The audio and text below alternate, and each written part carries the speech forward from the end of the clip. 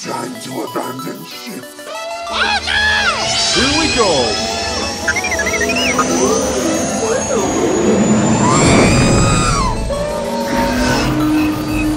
Can I persuade you to join us for a drink?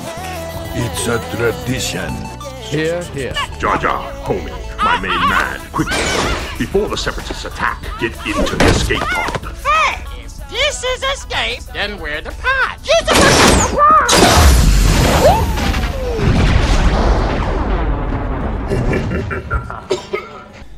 Hey, and welcome back to Star Wars Escape Pod. I'm your host, Josh, and today we are going to be talking about George Lucas, Bob Iger, Disney, Lucasfilm, the whole sale process that George went through of selling the company. There's been a lot of buzz recently online that's been resurfacing old wounds, I guess is one way to say it, for George Lucas.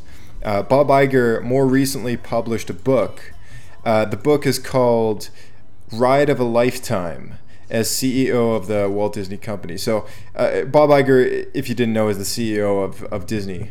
And he published a book more recently that talks about his career and what he's had to do, lesson learned from 15 years as CEO of the Walt Disney Company. So forgive me if I can't remember, but I don't know if he's retiring soon or what, but whatever the case, he's decided to write a book about his job. And one of the parts in the book that it goes over is it does cover the events of the purchase of Lucasfilm and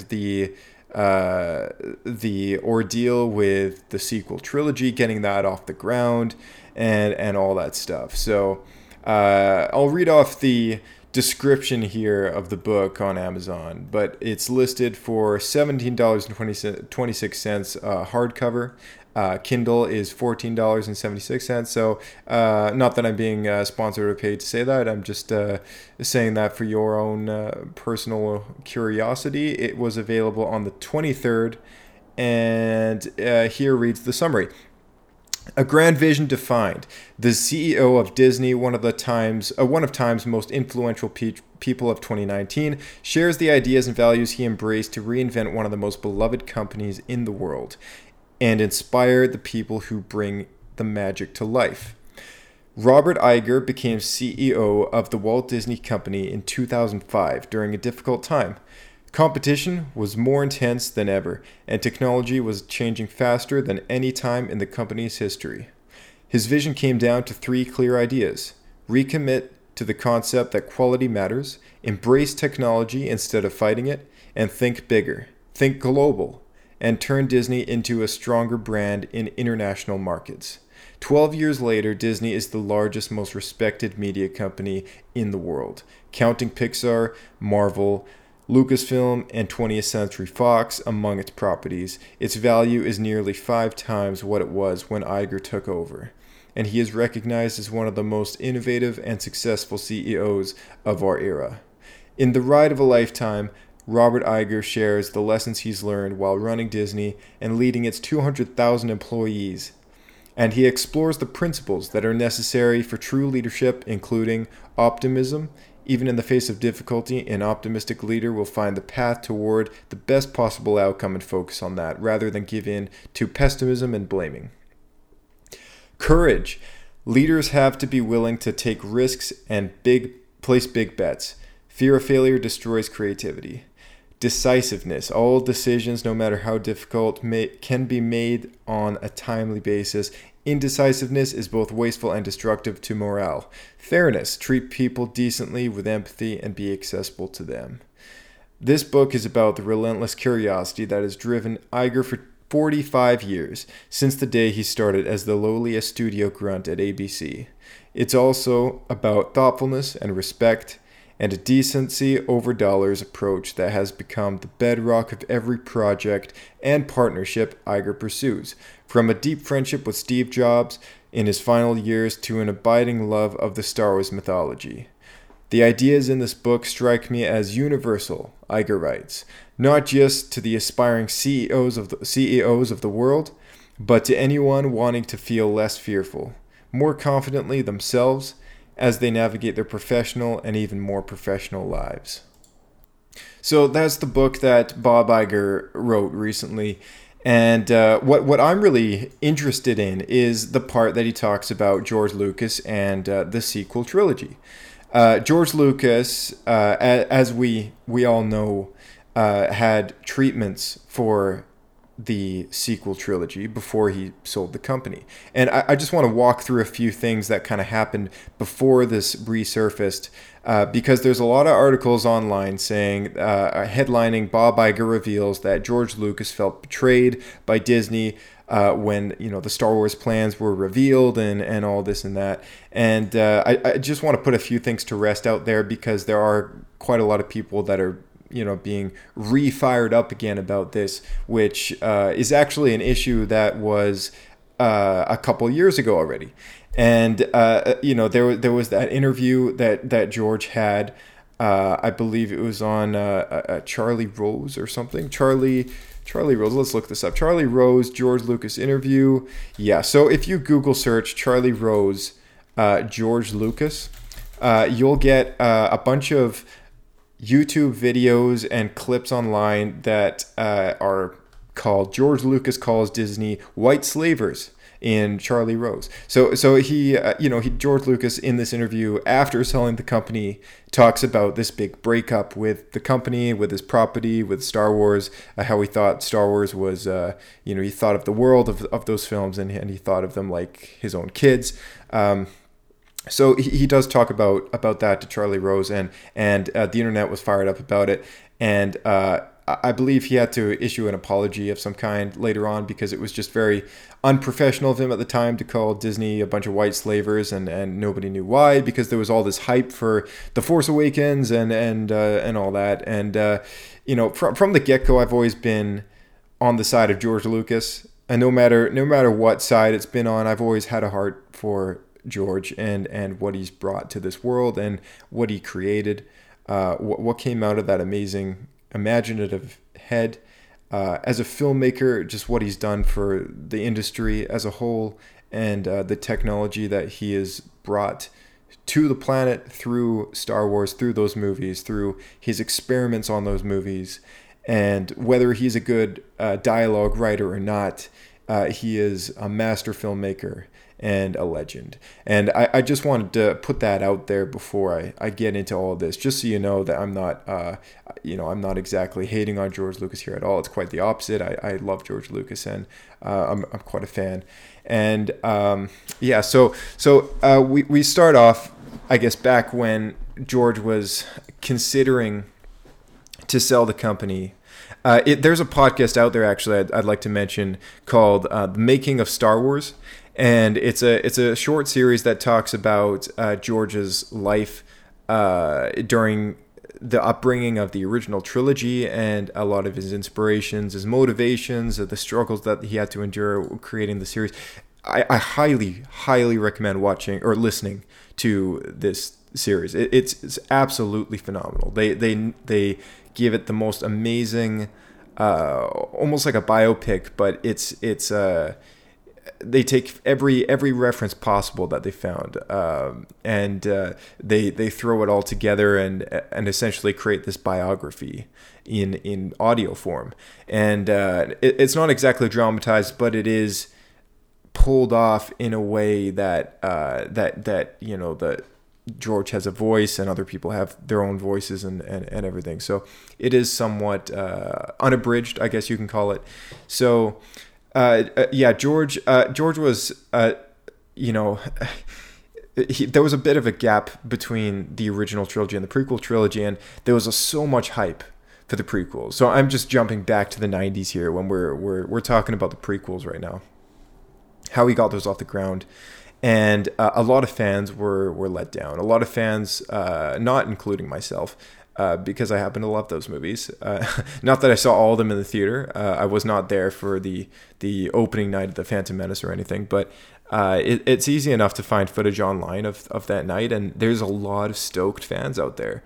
And a lot of fans were also somewhat disappointed with the result when they came out of the theater. But George made his movies. He made the prequels, and he had the flack given to him, and I can imagine he didn't appreciate it too much. But he said, well, at some points he's said that there's always going to be people that don't like what comes out the door, sort of thing. But I guess I'm just happy that he wasn't discouraged in making not making the rest of them. It's not like he bailed on completing the saga. This has always been about George's story, a story that he wants to tell. It's always been about George seeking control over his story, and that which was a problem in the first place from when he got the first one off the ground. Finding somebody to finance the project was difficult in itself. And if you listen to that Making Star Wars podcast, you'll come to realize that he went through so much just to get the money to finance that first movie. And as part of the agreement with 20th Century Fox, he negotiated that he got the rights to every sequel. And to their surprise, it became a huge success. They thought it would be a huge failure. And then George was, they were knocking on George's door, kind of thing, for another movie to be made. And George at that point had the rights to the sequels, and they said, "Oh, okay, well, we'll give you the money again." And he said, "No, I don't think you understand. I have the money." He built all the money off of the toys. So The Empire Strikes Back was financed on toy sales from the first movie. And of course, whatever cut he got, George reinvested in his story to tell another chapter. And the fact that George wanted control and sought to tell the story in the first place is just a big part that you have to keep in the back burner there, because it plays a big, massive part later on. But George A sought control over his own story, and B wanted to tell that story with a passion, with so much passion that he went through blood, sweat, and tears to get it made. And aren't we all thankful for that? So he later on made the prequels and did what he could to make those, and reinvented the wheel again with digital effects, and brought digital cinematography digital projectors to every theater almost across North America. So not only did he change the way the films were made, but he also changed the way that people watch the movies. That's cool in itself. And Star Wars has always been his passion, not only just a way for him to tell his story, but a way for him to also spin the wheel one more time and get a piece of technology out there that we didn't have before. Just like in Star Wars A New Hope, ILM was tasked with creating a piece of technology that would allow them to complete the shots that they needed to do. And without digital effects, they were reliant on models and practical effects, and a lot of that had to be shot with repetitive camera motion. So they invented the Dykstra, and the Dykstra camera motion system basically made it possible for them to even make Star Wars, because without that camera rig, they wouldn't have made any of the ILM shots back in that first movie, which wouldn't have made any of the sequels. So this really, the series has not only been a story that he wants to tell, wants to, get out there, but it's also been a way for him to advance filmmaking, and that's something that a lot of other directors have benefited from over the years. And I'm sure if you talk to most directors these days, they will tell you that Star Wars has been an inspiration for them at some point in their career. So that and just the way that it's been telling stories. It's been a way that back when the first movie was made, it was a way of telling stories in a way that people didn't watch movies back then. Kids didn't have movies to watch. There was no movies in the theater back in '77 for kids. I mean, if you look back at the records, there's nothing. There's movies for adults, and there's a lot of stuff based around the war and all that, which is going on at the time or just before that. And you really get a sense of, okay, there was no fairy tales, there was no adventures, there was no good kid friendly action films that were out there, and George just made it happen. And he made a movie happen that even adults loved too, because it was so incredibly magical, something so new that people hadn't seen before. And every single movie that he's done in the franchise so far, under his name at least, he has pulled off something that people have seen as a spectacle. So whether he writes bad dialogue or not, I don't even want to bring that up through the rest of this conversation. I know there's a lot of people out there that do have negative thoughts and feelings towards George Lucas, but I hope that after listening to the Making Star Wars podcast and perhaps what I have to say today, perhaps that you soften up a bit for the situation at hand. So George got a lot of flack for the prequels, and I think that carried through over the years. There was a large gap between when he finished Revenge of the Sith in 2005 and sold the company, which was about let's see here, seven years later. Yeah, I think 2012 the conversation came up that he was selling the company. So it started in 2012 and went through to 2013, which is when the sale was, I guess, finalized or something. But it took 7 years, and in those 7 years he produced the Clone Wars. And I don't know what happened during those years of producing the Clone Wars. A lot of fans loved the Clone Wars. In fact, it was one of the things that there was a huge outcry for when Disney bought the company and canceled the Clone Wars. But the flack of the prequels still carried over through that time.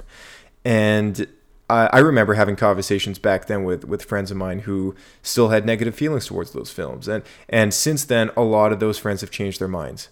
But it was an era of time where there was no more Star Wars live action films being made or produced or even announced. There was nothing. There was just the Clone Wars, and we had rumors that there was a live action TV show in production and that there were scripts being written. So there was those two. There was the Clone Wars. There was the scripts that were produced for the live action TV show over the years. And there was an animated show in the works called Star Wars Detours, which to this day people still haven't seen. And there was a few games in development. I believe Star Wars 1313 was a video game that LucasArts was developing. And I believe there was one more as well, which was supposed to be kind of like Uncharted style. I know a lot less about that one. There was some leaked online gameplay about that game or something, and it was, I believe it focused on a planet that looked similar to Jeddah, which ended up getting featured in Rogue One. But whatever the case, there was a bunch of stuff going on in Lucasfilm, not live action movies, and I guess the prequels had an existing flack because those were the previous movies being made that people were still, I guess, somewhat disappointed with, or at least a lot of people were. And that was probably a huge reason why George just didn't want to make the sequels, because the sequels this entire time were brewing in his head, and yet he had nothing down on them. He didn't know what to do for them fully, and there was no plan in the works. What he did, though, was formulate a plan to make those movies, I guess, with the partnership of another company that would be financing and applying their directors and whatever to the film. Something that he could essentially retire, but still retain control over the story. So George had written at some point in time, probably just, rough outlines, but he called them, I believe, treatments. So he'd done treatments for the sequel trilogy, being episodes 7, 8, and 9. And those treatments were handed off to a very select few people. Those treatments were handed off to, I believe, his newly appointed CEO, which was Kathleen Kennedy. I believe Bob Iger had access to those, and I think he was Alan someone or another. Alan, he's a big shot in Disney. Alan Menken, I believe. No, not Alan Menken. No, I'm sorry, not Alan Menken. It was a different Alan. And Alan Horn, is it? Alan Horn, that's right. Yeah, Alan Frederick Horn was the chief creative officer and co-chairman of Walt Disney Studios. So Alan, Bob, Kathleen, and I believe the announced director of Episode 7, which ended up being J.J. Abrams, got access to those treatments. So before selling the company to Lucasfilm, he had made the treatments for the sequel trilogies. You know, he'd given those to Bob Iger and the rest of those four, and basically, you know, expected them to use those in the sequels. And there's a little quote here from Bob online, which basically goes, he says, let's see. Okay, he says, we decided we needed to buy them the chief exec rights of the decision made with the studio head Alan Horn. Quote, though we made it clear in the purchase agreement that we would not be contractually obligated to adhere to the plot lines he'd laid out. End quote. So, you know, it's natural to assume that Disney would not buy a company that they had to stick to obligations of telling a specific story. It's like here, it's like saying, hey, buy my car, but you can only drive it over there and down the street over here and to the grocery store and back. You know, it's like you can't take all these side streets. It's not for you, even though you've bought my car, you know. It's a little weird to say. So, you know, nobody's going to buy a company that they have to oblige by, you know, creative decisions already being made, especially when the whole point of the company is to, you know, creatively come up with new films and whatnot. So, you know, it's fair enough to say that Disney wasn't going to sign a contract which buys Lucasfilm and the, you know, the whole promise of making these films. So, you know, George ended up going through with the purchase of Lucasfilm, or selling the company to Disney, who purchased Lucasfilm. So, you know, he went through with it, and it says on this article that I'm using as reference here, it says that, as it turned out, Disney and Lucasfilm didn't follow Lucas's lead for the new movies, a decision Lucas discovered when Lucasfilm head Kathleen Kennedy and Star Wars The Force Awakens writers J.J. Abrams and Michael Arndt, who was writing the sequel at the time, which was Episode 7, they met to discuss the new trilogy, and specifically the 2015 installment, which was now what we know as The Force Awakens. So they had a meeting with George, and it says here, quote from Bob Iger, George immediately got upset as they began to describe the plot, and it dawned on him that we weren't using one of the stories he submitted during the negotiations. George knew we weren't contractually bound to anything, but he thought that our buying the story treatments was a tacit promise that we'd follow through with them.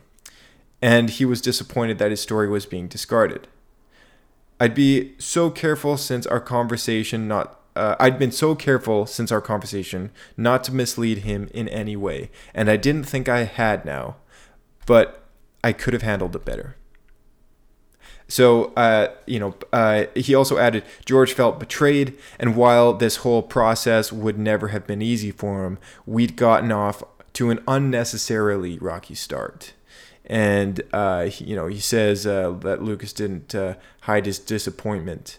And that's when the Charlie Rose interview came in, I guess, a year or so later. And, in retrospect, Lucas is complaining to Charlie Rose that he sold Lucasfilm to a bunch of white slavers, which, is a bit bold for public media. But, he's obviously still hurting from the whole process that he had to undergo with Disney and Bob and Kathleen Kennedy just almost turning their backs on him. And this entire time, through every single movie that George produced through Star Wars, he suffered through people either turning their back on him or undergoing some sort of struggle or pioneering some sort of piece of technology that had to be done to make the movie possible. Whatever it was, George and Star Wars have always suffered through some sort of issue, some sort of pain. And here it was again, even selling the company, even going out the door to his retirement. He sold the company anyways with no ties to them having to need to write these sequel treatments that he'd come up with. And yet, here they were bringing him pain by not following his outlines and going with their own ideas and their own script, which now we know as J.J. Abrams and Lawrence Kasdan, who wrote The Force Awakens. So Michael Arndt at this point left the project, or either he got fired or whatever. I don't even know what exactly happened to Michael Arndt. All I know is that Michael Arndt was not involved with the production of The Force Awakens. In fact, I'm just searching up his IMDb right now just to verify that is the case. Oh no, he is credited as a writer on The Force Awakens. Sorry, I apologize about that. So he is accredited as a writer on The Force Awakens. I remember reading an article saying that he had left the project, but perhaps that was not the case. Let's do a little more search here. Yeah, Michael Arndt reveals rejected plots from Star Wars: The Force Awakens and a much larger role for, and then now it's been redacted. So Michael Arndt essentially reveals reveals early draft plot details on The Force Awakens. And he did mention Luke Skywalker was a much bigger force in the movie. He says, quote, on this article from IndieWire.com, he says, early on, I tried to write versions of the story where Rey is at home, her home is destroyed, and then she goes on the road and meets Luke, and then she goes and kicks the bad guy's ass. Michael Arndt says, quote, it just never worked, and I struggled with this. It was back in 2012, end quote. Apparently, the issue was Luke's presence was always upstaging everyone in the script, and then Michael Arndt says again, it just felt like every time Luke came in and entered the movie, he just took it over. End quote. So, so he says, another quote here. Quote, suddenly you didn't care about your main character anymore because, and then he swears, Luke Skywalker's here. I want to see what he's going to do, end quote. So, the script just didn't work with Michael Arndt. Michael Arndt was helping out with the story, and it just ended up not working out with him, I guess. He still has the writing credit, I guess, but there is another article online from HollywoodReporter.com, which indeed it says writer Michael Arndt exits Star Wars Episode 7. Director J.J. Abrams and longtime Lucasfilm collaborator Lawrence Kasdan are handling script duties for the franchise's newest installment. So I guess in the meeting that George had, which was earlier on, he was revealed in the meeting by J.J. Abrams, Kathleen Kennedy, Bob Iger, and perhaps Alan, that they were taking this sequel trilogy in a different direction from what he had. And I believe there were threads that they cycled back in. If you look online or in the Art of the Force Awakens book, you will see some concept art that looks reminiscent of Rey or a very young Ben Solo, perhaps.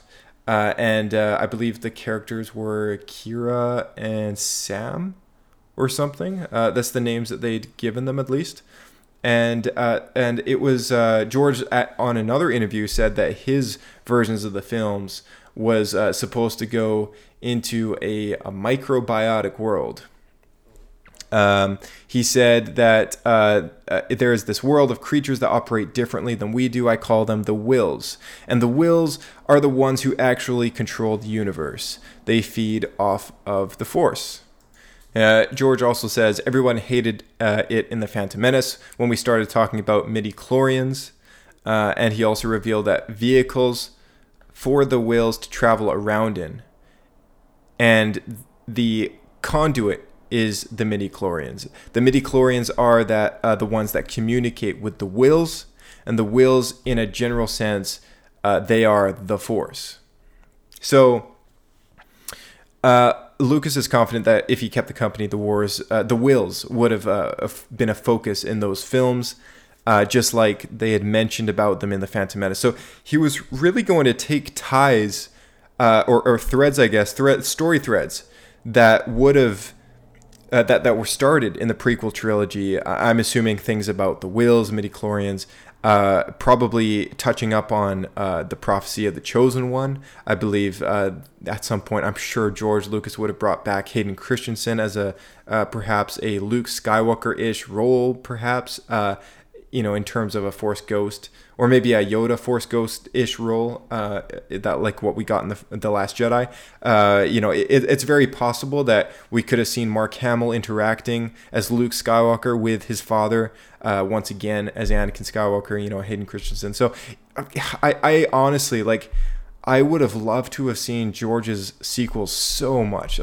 And George is right. Like, people would have probably hated them. People would have probably, thought that he was destroying Star Wars, and he's getting too scientific and too deep into the symbiotic relationships of this and that, and here's the thing. It's George's story, and this has been in his head for a very long time. It's not exactly like he just came up with this stuff yesterday. I mean, he had a very long gap between Return of the Jedi and The Phantom Menace, and The Phantom Menace took him a longer time to make than I think most of the other movies did. So, from the writing process, he's always had an existing origin for the Force. It's not just what Yoda describes it to be, which is this, mystical energy field. It's not what Ben, as Ben describes it to be. It is that, but from a certain point of view. And that's where the key is. Like, from the original trilogy, George has always thrown that in there, that everything is what it is from a certain point of view. And his point of view about the Force is something he would have gotten into in the sequel trilogy. And I would have loved to have seen it, because George is the creator, he's the maker, he's the man. And anything that comes out of his head is just, if you're a solid Star Wars fan to the core, I'm sure you would have appreciated those films just as much as you would have with the prequels. And, it's just such a shame that we didn't get to see those, because over the last couple of years, of course, we've had just the same, if not even more flack about the sequels that Disney's given us, specifically The Last Jedi, and we had the Solo flop happen. I don't think anyone saw a Star Wars film failing at the box office, but we did. And, there was mixed opinions on Rogue One. I personally really liked that movie, and I liked Solo quite a bit. I wasn't the biggest fan of The Force Awakens or The Last Jedi, mainly just because of the direction that they've taken the sequel trilogy, and knowing what I'm missing out on. Something that we would have gotten from George on the other hand of things.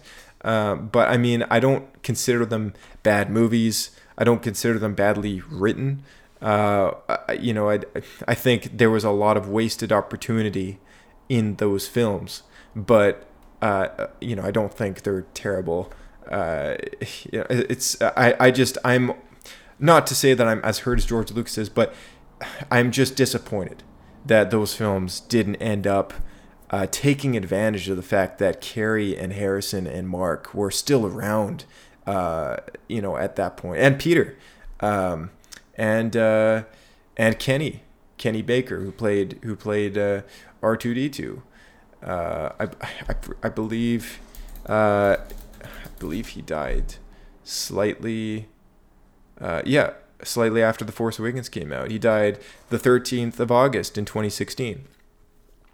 So the entire gang was still around when The Force Awakens was being produced, and we don't even get to see Luke, Leia, and Han together on screen. So there was, not that I'm using this to complain about the sequel trilogy. It's just I'm just disappointed that they thought that having Luke Skywalker on screen again, even though he steals the show, was it makes me sad to think that they thought it was a good idea to take him out of the movie and to have the whole movie focus on finding Luke Skywalker. And people love The Force Awakens. People, it was a huge financial success. Can't argue with that. But there was a huge missed opportunity there. And I know if Luke Skywalker was in the film, people wouldn't have cared about the new characters as much. But I'm sure people would, over the course of 3 movies, I'm sure there would have been an adjustment if it was played right. If the cards were played right, there would have been some sort of adjustment period to loving those characters just as much as the old ones. In the prequels, we already had a pre-established relationship with Obi-Wan Kenobi, or Ben Kenobi. So, and it's not like the whole prequel trilogy was gravitated towards, the young Obi-Wan Kenobi. It's like, we got new characters, and we love those characters. If you love the prequels, I'm sure you love Qui-Gon Jinn. I'm sure you loved Padme Amidala. A lot of people have mixed opinions on how Anakin was portrayed. I think he has been portrayed perfectly fine by both Jake Lloyd and Hayden Christensen, but it's just those were at least not Anakin specifically, but he's been Darth Vader, we already had a pre-established relationship with him. But as far as Padme and Windu and Qui-Gon Jinn and goes, it was more or less a new relationship that people built attachments to those characters as the movies went by, and that was fine. I didn't feel like The Phantom Menace drew attention away from those characters at all, just because we knew Obi-Wan Kenobi well, and just because we know Luke Skywalker well doesn't mean we would have been gravitated towards that over a character like Kira or AKA Rey, I guess, in the movie. So that's my little bit on that, and you feel free to disagree, but I just don't think that having Luke in the film takes away from the rest of the movie. I think it's a huge opportunity to have him in the movie, and while we still have Mark Hamill around, and while we still had all these other actors around, and so I think that was probably one of the biggest oversights that happened when this whole transition of the company happened, when the whole sequel trilogy done by Disney happened, when they decided to discard George's ideas and throw them out the window. And going back to that, Bob Iger writes about that in his book, of course, which is what we're talking about. And he said that George felt betrayed, and while this whole process would have never been easy for him, we'd gotten off to an unnecessarily rocky start. And that's, and he says that knowing that George, despite not using his ideas, they would have still used him, and they still have used him as a creative consultant. And as a creative consultant, he's once in a while, he's made a guest appearance on each film, I guess, on set. He's come on to set for like a day or maybe 2 days or something. And it's always big news whenever he does that. It's been posted online. But it's just a shame that he hasn't been more involved than what he is so far, because the first that he sees of those movies is pretty much when he shows up on the red carpet, and he does that out of courtesy, professional courtesy. I don't believe he likes seeing the newest Star Wars movies, because I believe in his heart he still looks at those as his movies that somebody else is now tampering with, which he does not have control over. And that's something that he's been always pushing for since the beginning. Now, on the other hand, I don't, obviously I can't argue with Disney in the sense that, even though they didn't stick to his ideas, it's very fair to say if George, in the bottom of his heart, really wanted those sequel movies to be made the way he wanted them made, he would have made those before he sold the company. And, I think it's worth noting that because he didn't.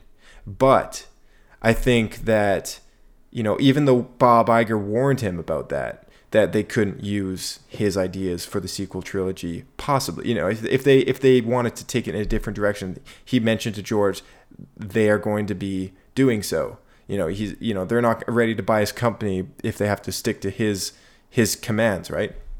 So, I guess what I'm trying to say is, if George should just made those sequel movies. If he really, really wanted those made and that story told, he would have done that and then sold the company, with plans for maybe spin-off movies or whatever. So, whatever warning that he got from Bob or whoever he spoke to for advice at the time, it obviously wasn't enough to discourage him from selling Lucasfilm anyways.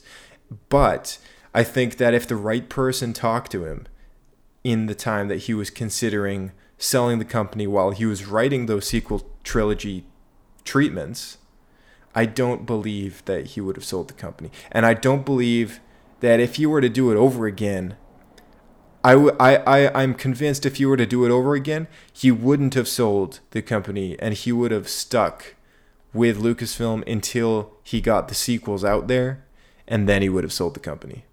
And that's just him knowing what he's feeling today and what he had to go through back then when they discarded his scripts, his treatments on those three films, and whatever else. So it's just been floating around online that it's resurfaced because this is all old news, of course, but because Bob Iger wrote this book.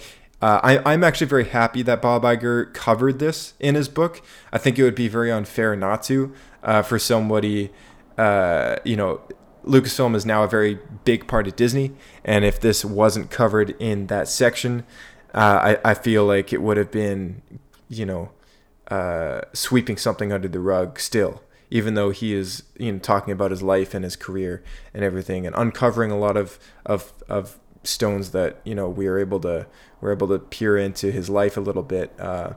It's only fair that we get a better glimpse at what happened between George and Bob and Kathy and J.J. Abrams back when they were figuring out that initial plan for the sequels. So yeah, I just wanted to cover that because it is floating online. And The Rise of Skywalker Episode 9 comes out in December this year.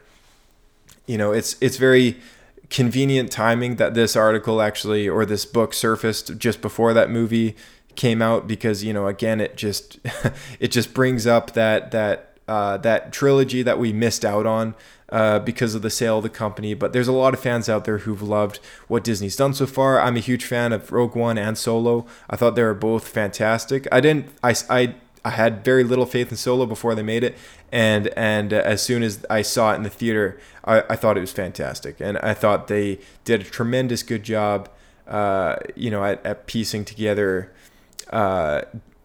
bits and pieces from the expanded universe they threw in there. There was a whole bunch a bunch of fan servicing that happened in Solo, which pays tribute to both the Clone Wars, which is very much a part of canon, and what George had done for the franchise before he sold it, and the previous film. So huge fans of those two movies.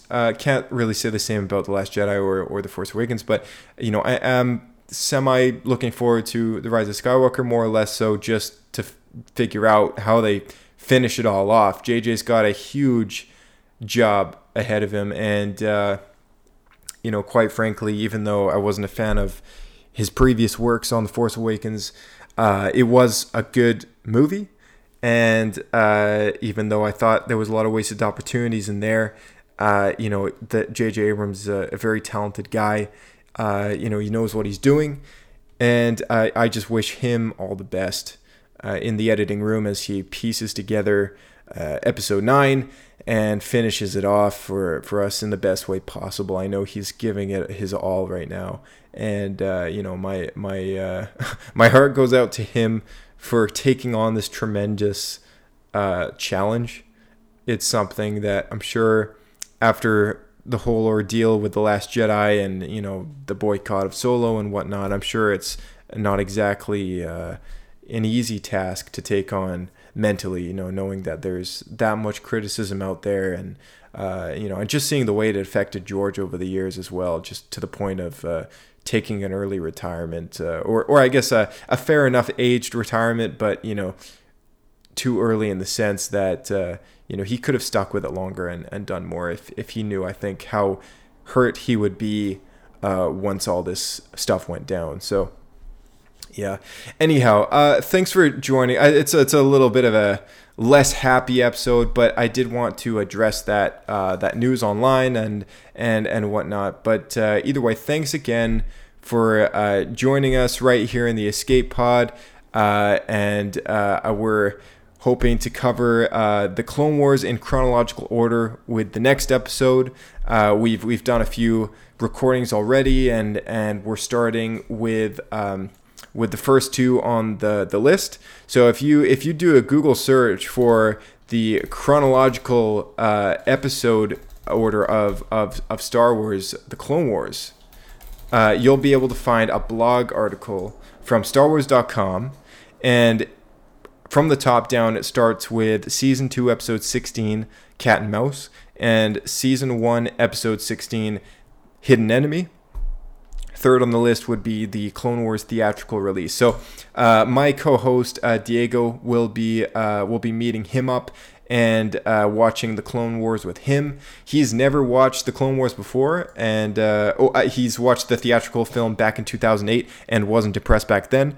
But as of all the time that's gone by, and his reevaluation and point of view of both the prequels and the Clone Wars, and the sale of Lucasfilm and Disney, and the fact that he misses George Lucas quite a bit, I pointed him in the direction of the Clone Wars and said to him, hey, this is the last thing that George did before he sold the company. Like, you really got to check this out. And he's agreed to watch it with me. So step by step, I'm going to be taking him through until he gets to the point of him being able to watch on his own end, and we'll be able to get together and chat in a more large sum. So the first episode that's going to be based on that is just going to be covering the first two episodes on the list, and we'll see what happens from there. But I'm looking forward to you all joining us for that. So plenty of good stuff ahead. And once again, thanks again for joining us in the Escape Pod. I'm your host, Josh, and may the Force be with you.